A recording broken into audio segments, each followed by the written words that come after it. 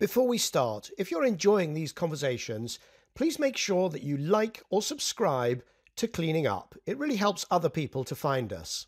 Cleaning Up is brought to you by Capricorn Investment Group, the Liebreich Foundation, and the Gilardini Foundation. Hello, I'm Michael Liebreich, and this is Cleaning Up. Now, regular listeners to Cleaning Up will know that I'm a fan of nuclear, but with some caveats. So I'm very much in favour of life extension for existing nuclear plants where that can be done safely. I'm sceptical about the economics of gigawatt-scale nuclear plants, the really big plants like the ones built around the world to date. But I'm really intrigued by the promise of the next generation of fission reactors called SMRs, or small modular reactors. These are reactors which are built, as the name suggests, in smaller size, and many of which the designs are also walk-away safe. My guest today is Tom Sampson, and he is the CEO of Rolls-Royce SMR, one of the most promising and advanced of the new breed of SMR companies around the world. Please welcome Tom Sampson to Cleaning Up. So, Tom, thank you so much for joining us here today on Cleaning Up. It's a pleasure, Michael. Great to see you again. So what we always do is get started by you describing what you do in your own words, because I'm just going to get it wrong and mangle things. So tell me exactly what you do. Well, I'm the Chief Executive Officer of Rolls-Royce SMR Limited, which is a company that's been set up by Rolls-Royce, and it's now, as well as Rolls-Royce, it's got 3 other shareholders. So I run that business for those shareholders, and I lead a team that is now about 600 plus people across the UK that is now designing the technology that's going through the application process in the UK to bring our new Rolls-Royce factory-built SMR to market. Right. Now, our audience, they're all smart. You can assume they all know about climate change, and most of them know a lot about energy. But they are not nuclear. They've also been listening to episodes on hydrogen, where SMR stands for something completely different. So let's actually make sure we don't lose anybody with the acronyms. You know, I'm gonna bring you up short when you use acronyms, I'm afraid. So no SMR in the nuclear context means what? Small modular reactor. And in the context of nuclear, SMR is quite a broad church. You know, there's everything from a few megawatts, and we're probably the largest SMR in the market. We're getting over 470 megawatts electric power from our unit, so we're at the high end of the scale. But it covers a whole range of technologies that are defined as SMR because they are significantly smaller than the gigawatt programs have been. But it does include a range of different fuel types, different megawatt capacities, and different delivery models. So we had Julia Pike on the show, and she was talking mainly about the gigawatt scale. So those are the big pressurized water reactors, kind of nuclear as it currently exists on the electricity system. So when you talk about 470 megawatts electric, that is just under half the size of a big nuclear power station as we know it. Actually, it's more like a third the size or a quarter the size of the units that are being built at Hinkley. Hinkley units are 1,600 megawatts, so they're large gigawatt. AB1000 units from Westinghouse are about 1,200 megawatts. So we're a fraction of the scale of the current gigawatt fleet of reactors, which tend to be between 1,200 and 1,600 megawatts. So ours is the small by comparison, but relatively large compared to the wider, broader church of other SMR technologies. How small does the SMR category go down to? Because there are some very small nuclear reactors that are being discussed, but those at some point there's a division between SMRs and micro reactors, correct? Yeah, when you start getting down to deployable on a truck or deployable in a more mobile environment, I think they would be categorized as micro reactors in the kind of 1 to 2 megawatt scale. But then everything in between that and where we are is probably a broad church of SMR reactors that tend to be more more land-based, and probably maybe that's a distinction in the doctrine of the microreactors are more agile and mobile than, say, an SMR is, which tend to be grounded and fixed location. Because Rolls-Royce also has a design, does it not, for something that's around the 5 megawatts mark that might go on board ships or to be used in very agile, potentially military situations. Is that right? Yeah, well, my colleagues in our defense business have been making a kind of much smaller reactor for space applications that could also, in defense applications, that could also have a crossover to commercial applications, and that is in that much smaller range of 5 megawatt capacity. The background here is to create something then, for, let's call it the SMR. It is not those very small, not space, not military, not shipping. It is for land-based, and it is usually SMRs are proposed for electrical, to produce electricity. There's a few proposals to use them for district heating in China, I believe, but you're really talking about electrical output mainly, correct? Well, actually, I think it does go broader than that, Michael. I think we absolutely are looking at on-grid applications where you plug the SMR into the grid and you make traditional electricity. But I think there is a broader opportunity set at looking at off-grid applications where SMRs can be used to be dedicated to powering the data centers for hydrogen production, for other energy-intensive usage applications as well. So I think that is a broad categorization that should consider SMRs as addressing both traditional grid power, but there are a growing number of off-grid applications that are very exciting as well. Okay, but even those off-grid, you just mentioned two, which we'll come back to, data centers and hydrogen, those would both be primarily electrical output that you'd be using. Primarily, although we've been doing a number of studies on hydrogen production at that scale, which would include combination of thermal heat, as well as electricity to get higher performance hydrogen production from, say, a solid oxide electrolyzer. So it doesn't have to just be electricity. We can combine it with heat. And then genuinely as well, there is opportunities for us to use the back-end heat for district heating applications as well, which is not something we've done extensively in the UK, for example, but in many of the Central European applications, that is a huge driving force for the energy transition, is what solutions can be readily adapted to provide both electricity but also district heating solutions. Talked about this in the first episode we did on nuclear, which was with Kirsty Gogan. Yeah, very early on in Cleaning Up's history. We talked about how some people would think, wait a minute, district heating with nuclear, what could possibly go wrong, having steam from a nuclear power station going into your home? But of course, it's all completely, it's a secondary fluid loop. This is not radioactive steam in any way, shape or form, and never could be, right? Correct. I mean, this we're further down the steam extraction chain, and indeed the district heating schemes would be entirely independent and isolated networks that would sit outside of the nuclear power plant and just transfer through an exchanger. So there's all these different designs of small modular reactors, SMRs, and there's been this real kind of Precambrian explosion of different types of designs, different types of fuels. There's something like 50 or 60 different designs a few years ago when I last kind of, looked in detail.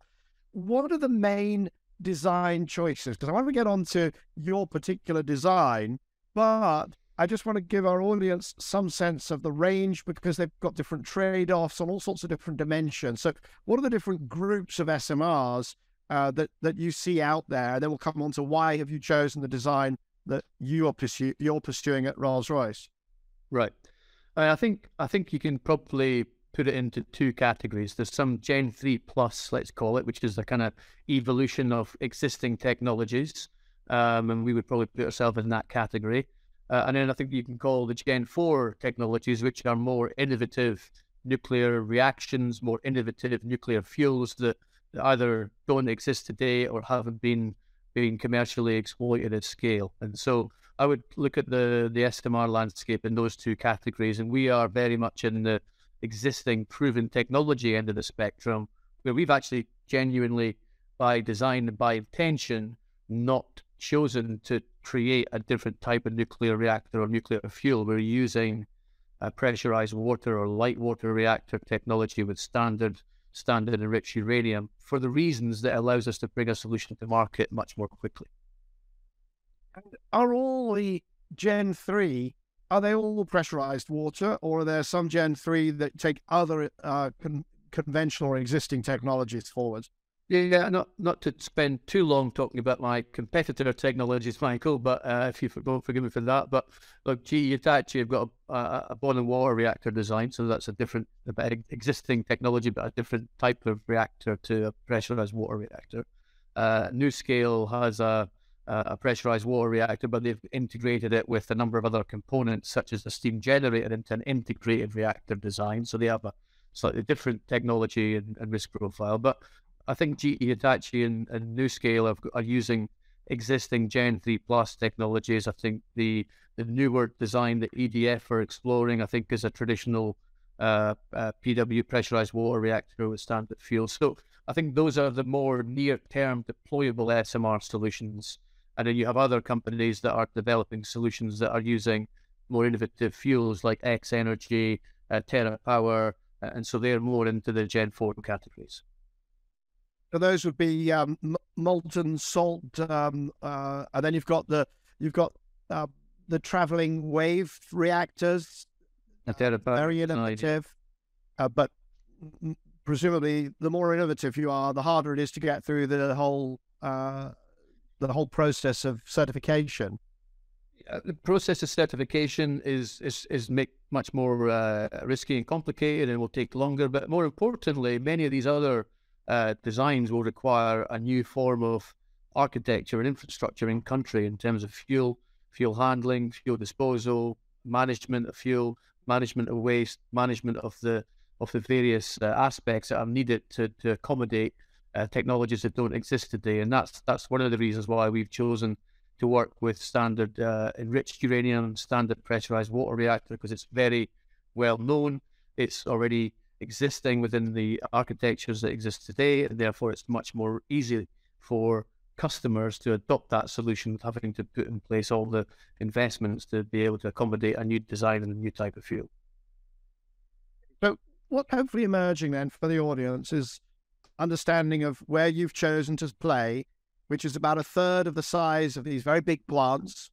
So it's 470 megawatts versus more than a gigawatt, and it's using, at least on the surface, conventional technology. So it's pressurized water, it's conventional fuel, and you're taking advantage of all the supply chains, presumably for components as well as for fuel. So if that's a correct characterization of where we've got to so far, then my question is, why does this transform the economics? Because surely you make things cheap by making them big in nuclear. You've gone the other way. So you're going conventional but small. Why is that? Why is that a better solution economically? Well, I think what we're demonstrating is you make things a lower cost by building them on a much smaller scale. But what we've done is not just made a small stick build it in a field, small reactor. We've actually extensively use modularization to transform how a nuclear power plant can be built. And so we build it in a factory, not in a field. And that's the big differentiator between what we're bringing to market with our Rolls-Royce SMR, is we're using not only our nuclear capabilities, which we've got in Rolls-Royce from our submarine and defense business, which we've had for like 6 decades. We're combining it with our production manufacturing expertise and how we can make highly complex, heavily engineered products in a factory environment, so that you're creating a product, not a project. And so that kind of productionization, commercialization, commoditization of a product is what allows us then to drive down the costs, improve on the schedule, and allow for the inbuilt learning curve to flow from unit to unit within a factory environment. And that's really the major transformational aspects that help us both reduce the schedule, and by reducing schedule, you better manage cost. And by using proven technology and effectively commercially off-the-shelf products such as our turbine generator island, which is a commercially available product we can buy from many companies in the world today, we lower the innovative risk that we're introducing by bringing nuclear technology forward. And we proudly proclaim not to have the world's biggest or the world's first in anything that we're bringing into the market. And for the audience that are not familiar, we should probably just kind of do a quick recap of what Rolls-Royce does, and also importantly, what it doesn't do. This is not, if anybody out there is listening and hoping that we're going to be talking about those lovely cars, it's not that Rolls-Royce. That I think it's part of BMW, if I'm not wrong. But this, what is it? Which businesses are you going to draw on to bring that manufacturing technology and know-how out of? So Rolls-Royce today operates in 5 business sections. We have our civil aerospace business, and we deliver a large portion of the wide-bodied aircraft engine market as Rolls-Royce, and you'll see many Rolls-Royce logos on the sides of large wide-body airplanes if you fly long haul. We have a defence business, both in the US and in the UK and Europe, that provides defence products, including the reactor technology for our submarine fleet here in the UK, which is where our nuclear heritage originates from within Rolls-Royce. We also have in Friedrichshafen in Germany a power systems business that makes diesel generator sets that power a variety of applications, including land-based and marine applications. And then we have 2 new businesses that are focused on the energy transition, electric flight, and we have an electrical business that is providing electric propulsion systems, and we've actually flown the world's fastest electric aircraft in 2021. And then on top of that, we now have Rolls-Royce SMR, which is a separate company, but still majority owned by Rolls-Royce PLC. But we also know we're part of that Rolls-Royce family. You're absolutely correct. The Rolls-Royce motor car has the license to the brand, which is hugely powerful, but those cars are made by another company and under a separate business, and nothing to do with Rolls-Royce PLC any longer, apart from the brand. Right. So the aerospace and the other energy businesses, that gives you the heritage to be able to manage a supply chain of components, but also ultimately, presumably, to manage service once you've got some of these out there with customers. Yeah, I mean, our contracting model will be quite different than the ones we use in those other businesses, and we're looking to deliver a turnkey nuclear power plant. That's what we're bringing to the market, which I think is quite a big differentiator. We're doing all the integration. We're providing a single contract to our customers that will then allow us then to build them a fully integrated nuclear power plant that we'll then hand over, and they would then operate that over the life of that asset, which would be at least 60 years. So that's the model that we've developed. But you're absolutely right. The manufacturing capabilities, the production line dynamics, the nuclear engineering, manufacturing, and materials experience has all been built into the IP as we've created Rolls-Royce SMR that gives us the ability to take this technology forward. And indeed, we're in the midst of that regulatory approval process right now with the UK regulators to take this design forward for that UK certification. I want to push on this question of modularity, because it's really at the heart of why you think this is going to work and it's going to get, sufficiently cheap to be economically viable. Where, I certainly have referred to the gigawatt scale plants as having been tested to economic destruction. I mean, I may be being ever so slightly unfair, but I'm not sure. But the modularity is really the secret sauce here. But as I've understood modularity for SMRs, I always thought that it was kind of, you had multiple of them to get up to gigawatt scale. But your version of modularity is that you want to make what's really quite a big nuclear power station, 470 megawatts. I mean, it's not really small at all. It's mid-sized, I would call it. But you want to make it in modules. So that's what your version of modularity means, correct? Yes. I mean, you refer to then something that's very similar to the NuScale model, where they have 50, 60, 70 megawatt units that are all lined up to get to a gigawatt, whatever many megawatts you want to get by putting multiple small reactors. 200 or 150. I mean, these are more megawatts. These are the normal sizes that get, described as SMRs. Right. So what we've done, and the reason why we've reached this capacity, is we've actually tried to drive as much product into the factory as possible to enable us then to maximize that modularization benefit and to enable us to utilize the factory environment to do as much of the work as possible.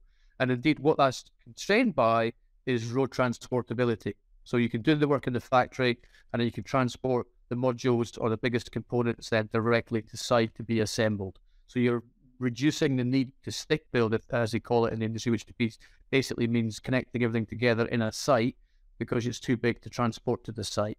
By making something that's big enough to take advantage of road transportation limits, you can maximize the activity in the factory, transport everything as you can to the site, and then the site focuses then on assembly of modular products that have been maximized in terms of the production in the factory space. So that's what we've brought to market, is that heavily modularized solution where we try to minimize the need to do work on site in a field in the open air by maximizing what can be built into modules that are then delivered to site for final assembly, and products, the biggest single vessels that we have, which are then defined by road transportation limits. That's how we actually arrive at our 470 megawatts, Michael.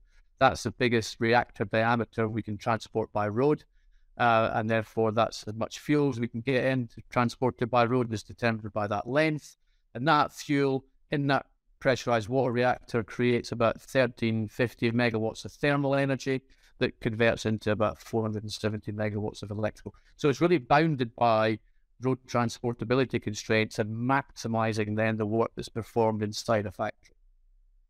So you're going to have a lot of containers, if I've understood it right, a lot of containers, but then each of them can go on the back of a truck, each of them delivered by road, and then they get assembled. How many containers are we talking about? So we're still in the design stage of the numbers of modules that will be produced in our module factories. But it's going to be in the range of 1,500 to 2,000 modules. And that includes everything from modular structures that host stairwells and supporting structures. We're trying to drive modularization to create supporting structures for the actual building. So the building is actually the structures themselves. And so that's roughly the range, depending on the actual detailed design of how many modules we'll need to be delivered for a single unit. But in your reactor vessel, which is the kind of one of the most critical parts, that's going to be made all off-site, put on the back of a truck, and it arrives, right? And that's very different from the gigawatt scale, where there's lots of welding that has to go on site, correct? Correct. And the same for other components as well. And the same for other components. Yeah. What about the actual the containment? I mean, there's still an enormous amount of construction to make the site ready. The concrete, the base plates, the services, and then the important pressure, the containment structures, they still have to be built on site, do they not?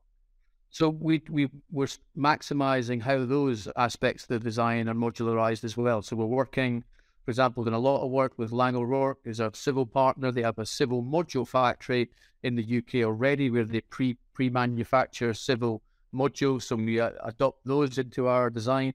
So we minimize the need for concrete pouring on site by exploiting those civil module solutions.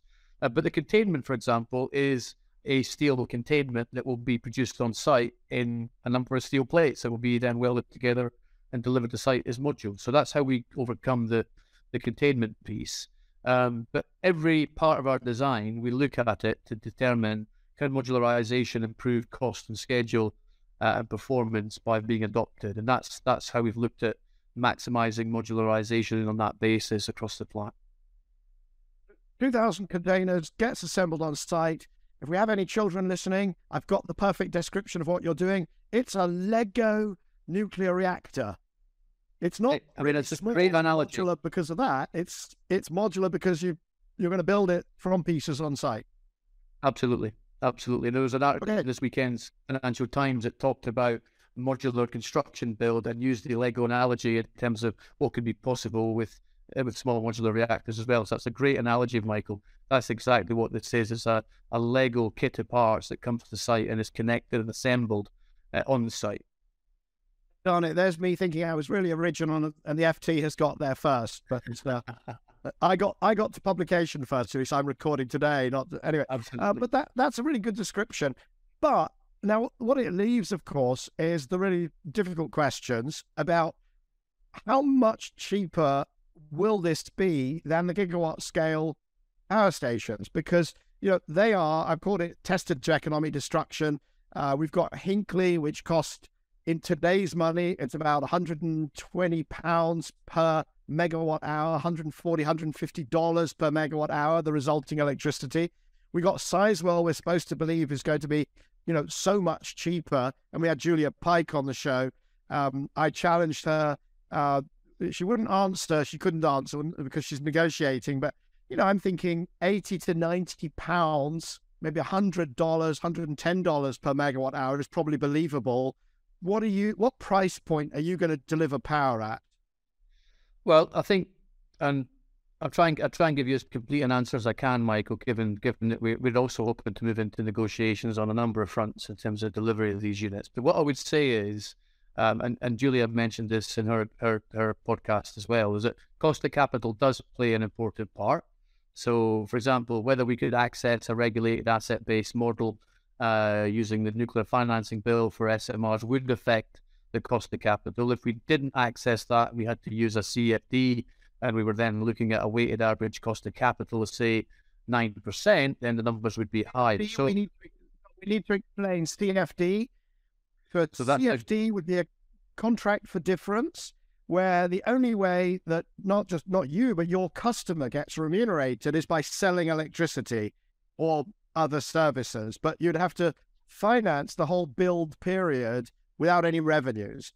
Unlike the regulated asset-based model, where you get some payments throughout during the construction period. So just for those listeners who are not completely au fait with all of the acronyms.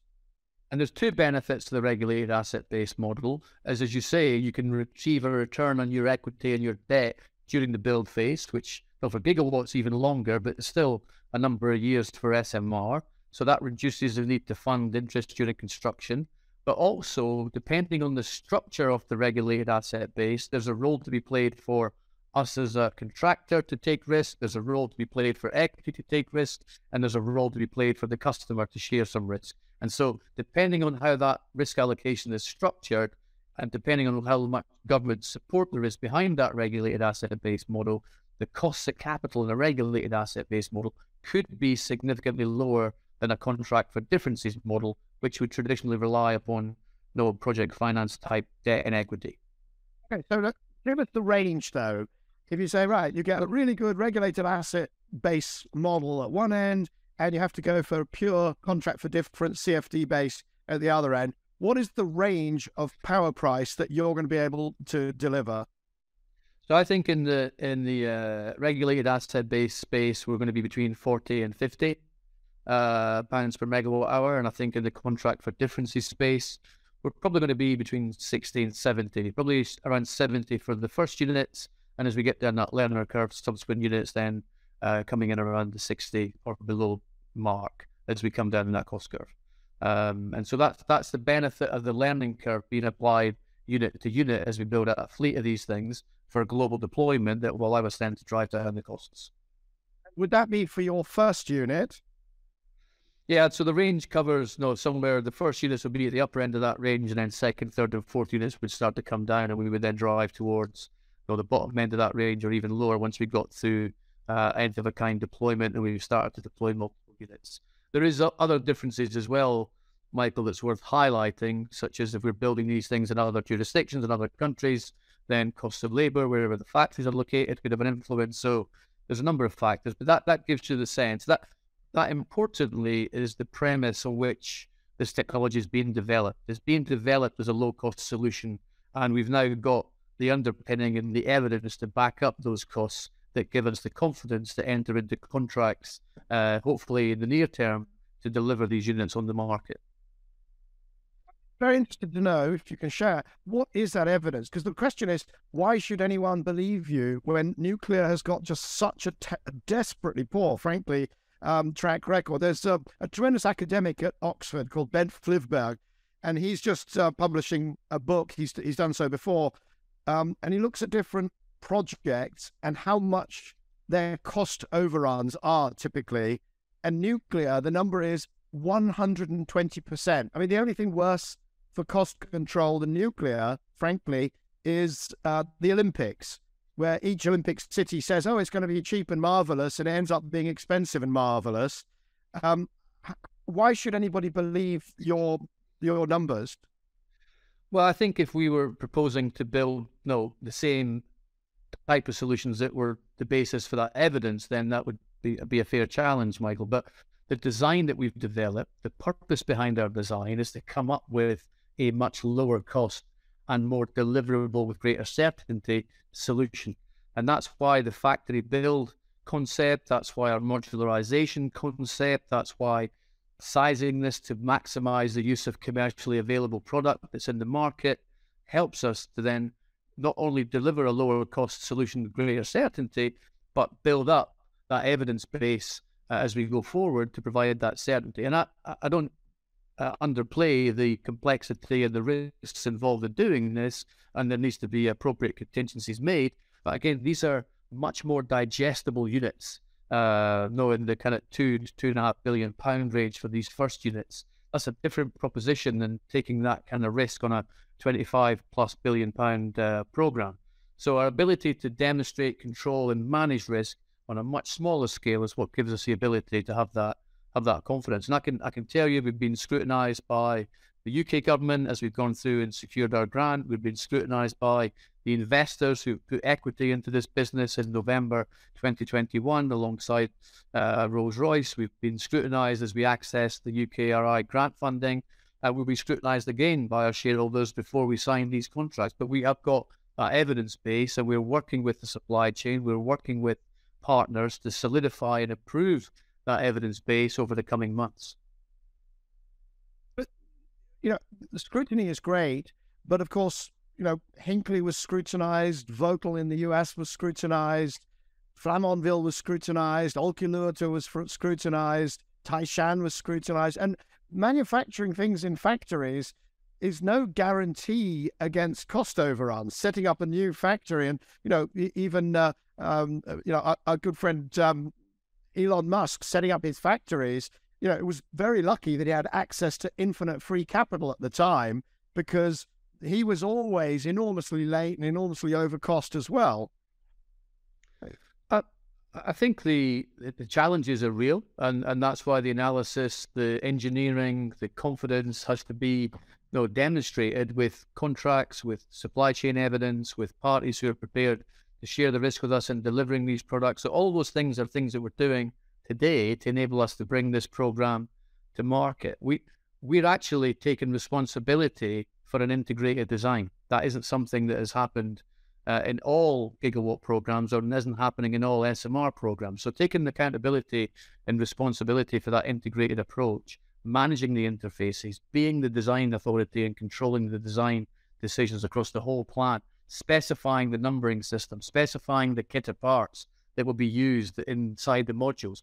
These are all elements that will massively de-risk delivery and provide greater price certainty to enable us to move forward. But again, not without risk, not without execution risk, not without supply chain risk, but we have to then make sure we have the strength of those underpinnings and the evidence to give us the confidence to come forward and enter into these contracts.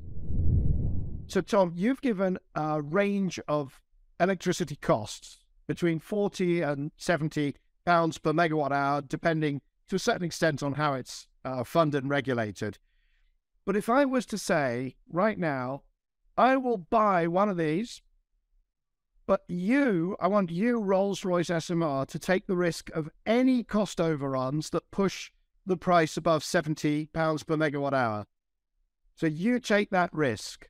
I'll put the money down. I'm good for it, but I want you to take the risk of any overrun above 70. Would you sign that contract today? I think we would, Michael. Yeah, absolutely. That's why we're in this business. That's what our job is to deliver that cost certainty and deliver those projects. Now, we wouldn't necessarily do that project for a fixed price lump sum number. We may have a fixed target, we may have a target element, we may have contingency, and we try and do that as clearly and as transparently as possible, all of which would build up to those numbers that I referred to. So I don't think we would be uncomfortable with taking that risk on board. We've just got to convince our shareholders of that strategy, and we've got to demonstrate to them the confidence, as I mentioned, that underpins that. But one thing I would say to you, Michael, is there aren't any other contractors that we're aware of in the SMR world that are offering that turnkey solution. So, no, regardless of how much risk is being taken, and I've said to you we would take risk. Now, what that risk looks like in the detail is obviously a matter for negotiation, but we're bringing to market an integrated solution and a turnkey solution to deliver a fully integrated nuclear power plant. That's a big differentiator in this space. And that in itself is a demonstration of our commitment to taking on that risk. Yeah, I think the question is not about the turnkey solution so much as the risk of the cost not being 70, but being 80, being 90, the start date being so late which drives up the cost of electricity as well, those sorts of things. And do you have sufficient balance sheet to stand behind that? Because, I mean, I'm not aware that you do, by the way. Well, Rolls-Royce SMR doesn't, so we're going to have to manage that in conjunction with our shareholders and with the first customers to try and make sure we define something that's going to work for all parties. And I don't want to disclose or get into the nitty-gritty details of what that might look like, Michael, but I can tell you we wouldn't be coming to the table offering an integrated turnkey solution unless we were prepared to have that open and transparent conversation of how that risk is allocated. Otherwise, we're not a distinct and different solution in the marketplace. Let's talk a little bit about the role of these SMRs, the Rolls-Royce SMRs, so the 470 megawatt SMR. Let's talk about the role of that in the energy system, because even at 40, 50, 60, 70 pounds per megawatt hour, that is higher than the cost of other sources of clean electricity, which are perhaps less problematic from the perspective of fuel, proliferation, waste management. There's just fewer headaches with some of the other solutions which produce electricity more cheaply. So why would anybody use your solution? I think, and I'll talk in general terms about nuclear, because I think that's the challenge that you're asking, and I think it has to be a low-cost deliverable nuclear solution to be in that marketplace. But what nuclear offers is quite different. The quality of nuclear power is quite unique in the clean energy space. Now, you talk about other alternative sources of energy. They're not often compared on a like-for-like basis with what is equivalent firm power that's providing available, dependable, always-on clean power 24/7. That in itself is a valuable element to any balanced energy mix. And so, in fact, the greater the dependency on intermittent renewables, the greater the reliance there will be on having a form of clean, dependable, available power. So I think that there has to be that factor built into it. I think renewable marginal costs of additional turbines on additional wind farms or those costs have come down dramatically over the last 15 years, and rightly so, to prove the value of that type of solution. We expect nuclear costs, when we start to roll out fleets of SMRs, to come down as well in price as we build up that supply chain and we transfer that knowledge and experience in the factory environment. So I think that we have to make sure we're comparing apples with apples. We have to do, Tom, we have to do one other thing. I agree with that, but we have to also do one other thing, which is the nuclear has to play nicely with the renewables, right? Because when you talk about dispatchable and base, people use the word baseload and so on.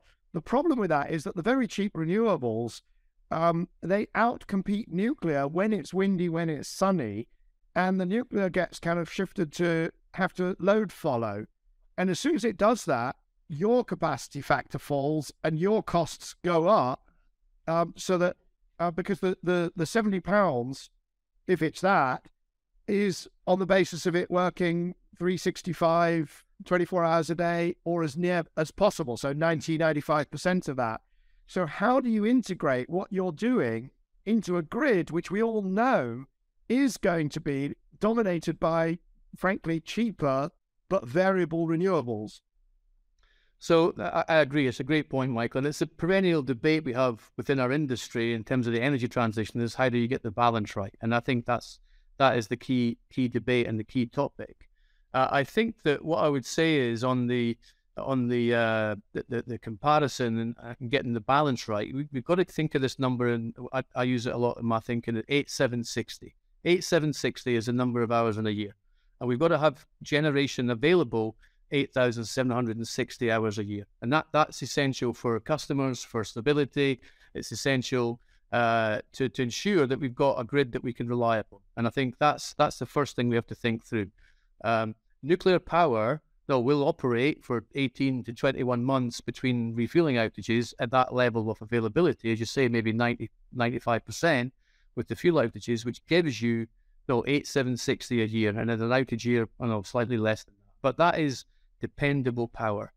I think we need to recognize that as we have more and more renewables, the intermittency impacts make it more and more important that we've got a clean source of power that is available 8,760. And scale of the challenge, I'll come to your point about the balancing aspects in terms of interruptions and changes in demand profile. And I don't subscribe to the base load is dead philosophy. I think there will always be an element of base load. You may say it will be higher or lower than it's been historically, but I think there will always be a chunk of power that has to be met 8,760 hours of the year. But to your point about balance, nuclear can be used, as I say, for a range of other mechanisms. And whilst there might be times when the grid would like the nuclear asset to fluctuate, you could choose to fluctuate the power in an SMR. It may not be the most cost-effective thing to do.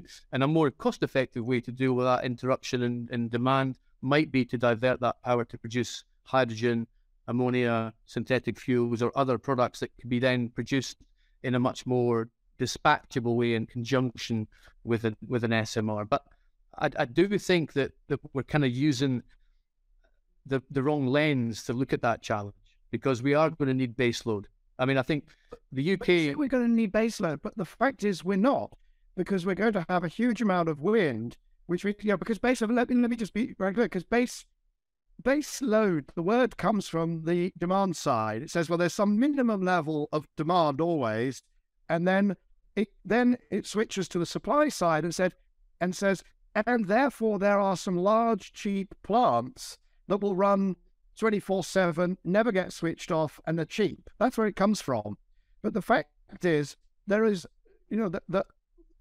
no plant that is going to be expected to run 8,760 hours a year, because what that would mean is switching off vast amounts of, in the UK's case, wind, in other countries, solar, for many, many hours a year, and unless they happen to coincide with a peak. Now, the fact is, that is proven low-cost electricity that we know, and at the margin, by the way, it's got zero marginal cost, no fuel at all, unlike yours.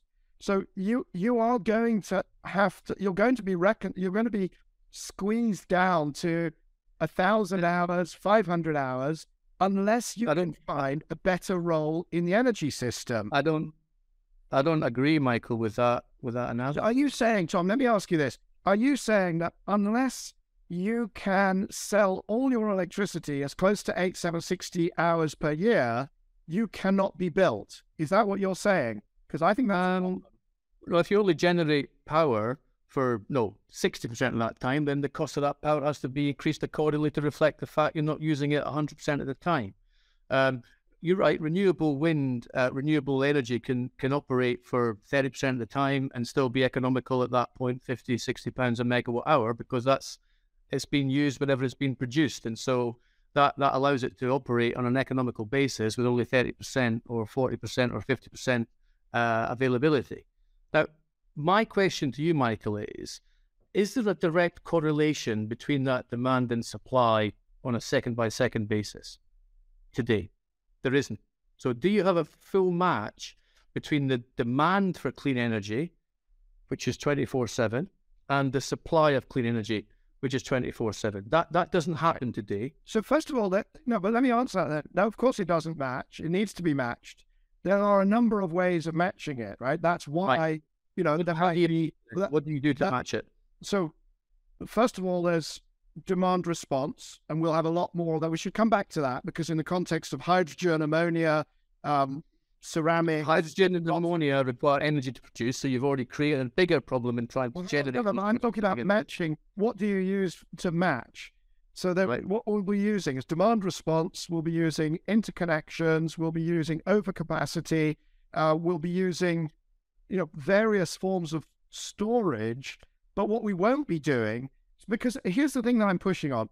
If your logic is that there are times when there isn't wind, and therefore we need nuclear, but therefore we're going to run it 365 days a year, and therefore we don't need the wind, I can tell you, you will sell no power stations that way, because the fact is we've got the wind already, very successful and cheap, and we're going to have a load more of it because it is, currently being sold and built.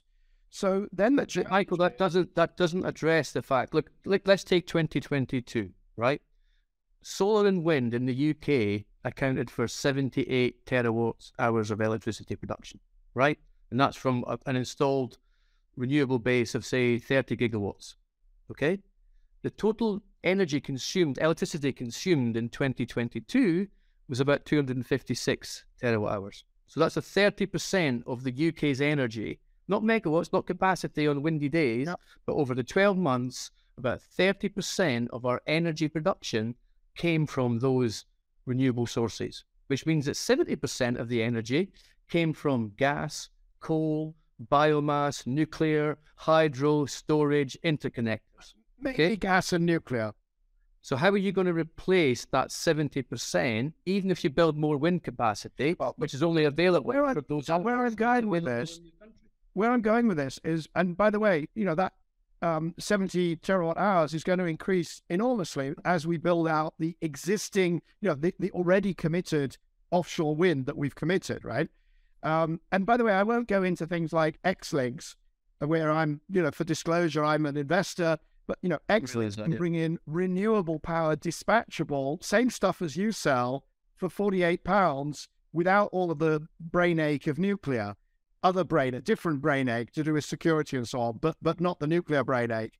But what there's a premium on is the dispatchable, the flexible power that can fill in the times when there isn't any wind, right? But you're not offering that.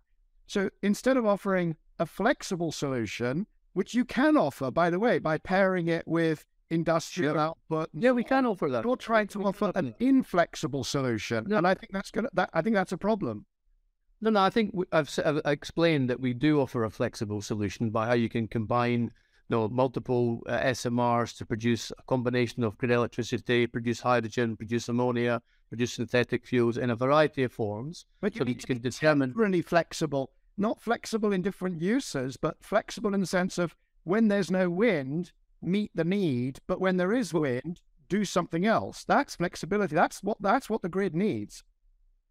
Well, the grid still needs power to cover 60 hours of the year. Now, I'm not saying that's the only use that we provide, but it's definitely a role that nuclear can play in a balanced energy mix. And it's maybe not a convenient argument for a renewable perspective, but again, we're not against renewable. I think there should be as much renewable built in this country as possible, and hopefully that 30% will get up to 50%. It'll never get to 100%, even in a country like the UK. Let me try this in the interest of resolving this one, because let me propose, how I see this working, because I do see the role, but we're not quite there yet in this conversation, if you've got it.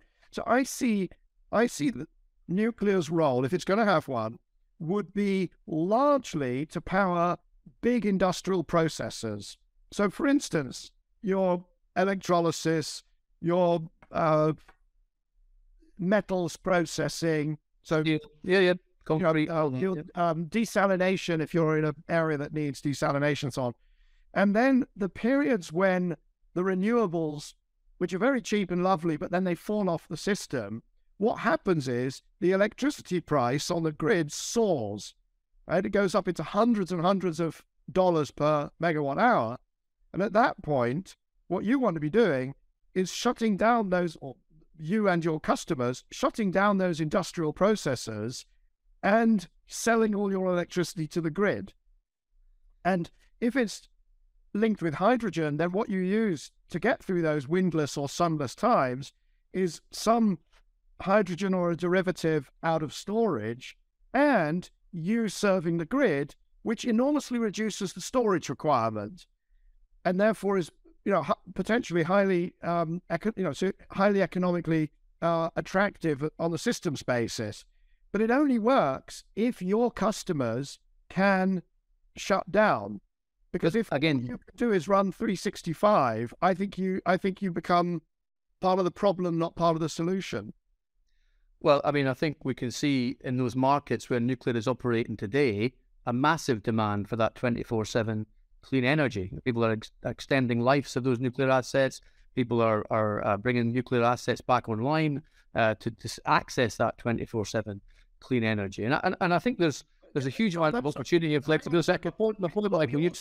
But Tom, what we also see is nuclear power stations, particularly in the US, having to be subsidized because, quite frankly, it's cheaper now to add renewables and to shut your nuclear now some kind of support mechanism. That's not entirely fair, because most of those markets, it's the marginal cost of gas that is determining the market conditions that make it uneconomical for those nuclear plants to run. And it's the low cost availability of shale gas in the US over the last decade that has made it harder for those nuclear assets to operate on a competitive basis. So it's not fair to say it's purely a result of the large volumes of renewable energy in the US that's created that problem for the nuclear assets over there. My only point, Michael, is this.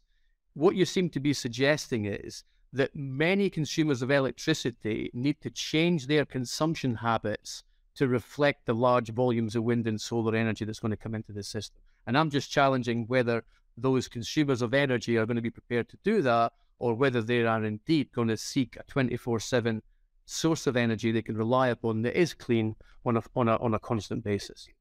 It's a good point. I mean, look, we're going to see enormous changes in consumption anyway, because we're going to see the electrification of transportation with a lot of storage. And we're going to see the electrification of heat with, by the way, a lot of thermal storage, which is also hopefully going to be highly, highly useful. And we should be building in more district heating schemes. So I think the hypothesis that you build a nuclear asset that can operate 24/7 in this huge clean energy transition, but then ask it to shut down or no, come on. No, Tom, just to be clear, what I think it should be doing is, frankly, it should be serving all of the different bits that of primarily industry, because that's large scale demand that can be subjected to demand response. So it's not them that should, not the nuclear that shuts down, it's the industry that shuts down, right? And I think that is a harder change to implement, because that changes the cost of their production, it changes the cost of their product, and so I think that is a harder sell. And many of them shut down anyway. They shut down for maintenance. They do it when they want. What we're saying is, there's a lot more capacity to be flexible around industry, and lots of industries that have got no idea. They've never even looked at what time shifting might entail. It just hasn't been important. Now it becomes highly valuable. But the other thing is, long-term storage, potentially via hydrogen, that is, and you may know I'm quite a skeptic on lots of use cases for hydrogen. That's one that I'm not skeptical about, because I do think that does allow larger volumes of time shifting in the system. And that, paired with nuclear, particularly also because your heat could be very useful in the production of hydrogen, sure, I see that as potentially highly, highly promising. No, I agree. I think the applications for nuclear to produce hydrogen, to produce synthetic fuels, to produce other forms of energy-intensive applications in this energy transition are huge. I think I really enjoyed your podcast with Francesco Staracci. He was grossly affronted by the prospect of using this very precious hydrogen molecule for something as crude as generating power in a gas turbine. But the hydrogen production opportunity is there in terms of how is it going to be produced, and whether it's the colours of the rainbow discussion, or actually how do you actually produce it cost competitively, I think is going to generate where the real opportunities are, because the demand is going to come for hydrogen. And then both of us should probably defer to another cleaning up guest, Julio Friedman, who would say that what you're anyway going to be doing with it is using it for direct air capture of carbon. I mean, I personally think that that's going to be excessively expensive and not really going to happen that much. Similar to, by the way, I think we might disagree on the costs of synthetic fuels, which I think are largely not going to be a thing. But there's definitely going to be a need for a lot more clean electricity and a lot more clean heat. So somehow this will figure itself out. I agree. I think the electrification agenda over the next 20, 30 years is going to drive huge demand for clean energy. And I think that's the marketplace in which we expect our Rolls-Royce SMR to flourish. Tom, thank you so much for spending time with us here today. It's absolutely fascinating. Lots of questions answered, some questions not answered, but no doubt you and I will revisit them probably face-to-face over the coming years. It's been a great pleasure. Always an excellent and energetic debate, Michael. Fantastic questions, and thank you so much for spending so much time on your podcast for another nuclear debate. Really, really worthwhile. Thank you. So that was Tom Sampson, CEO of Rolls-Royce SMR. My guest next week is Dr. Nawal Al-Hassani, and she is the United Arab Emirates permanent representative to IRENA, that's the International Renewable Energy Agency. And with the UAE hosting COP28 later this year, it's bound to be an important and fascinating episode. Please join me at this time next week for a conversation with Dr. Nawal Al-Hassani. Cleaning Up is brought to you by Capricorn Investment Group, the Liebreich Foundation, and the Gilardini Foundation.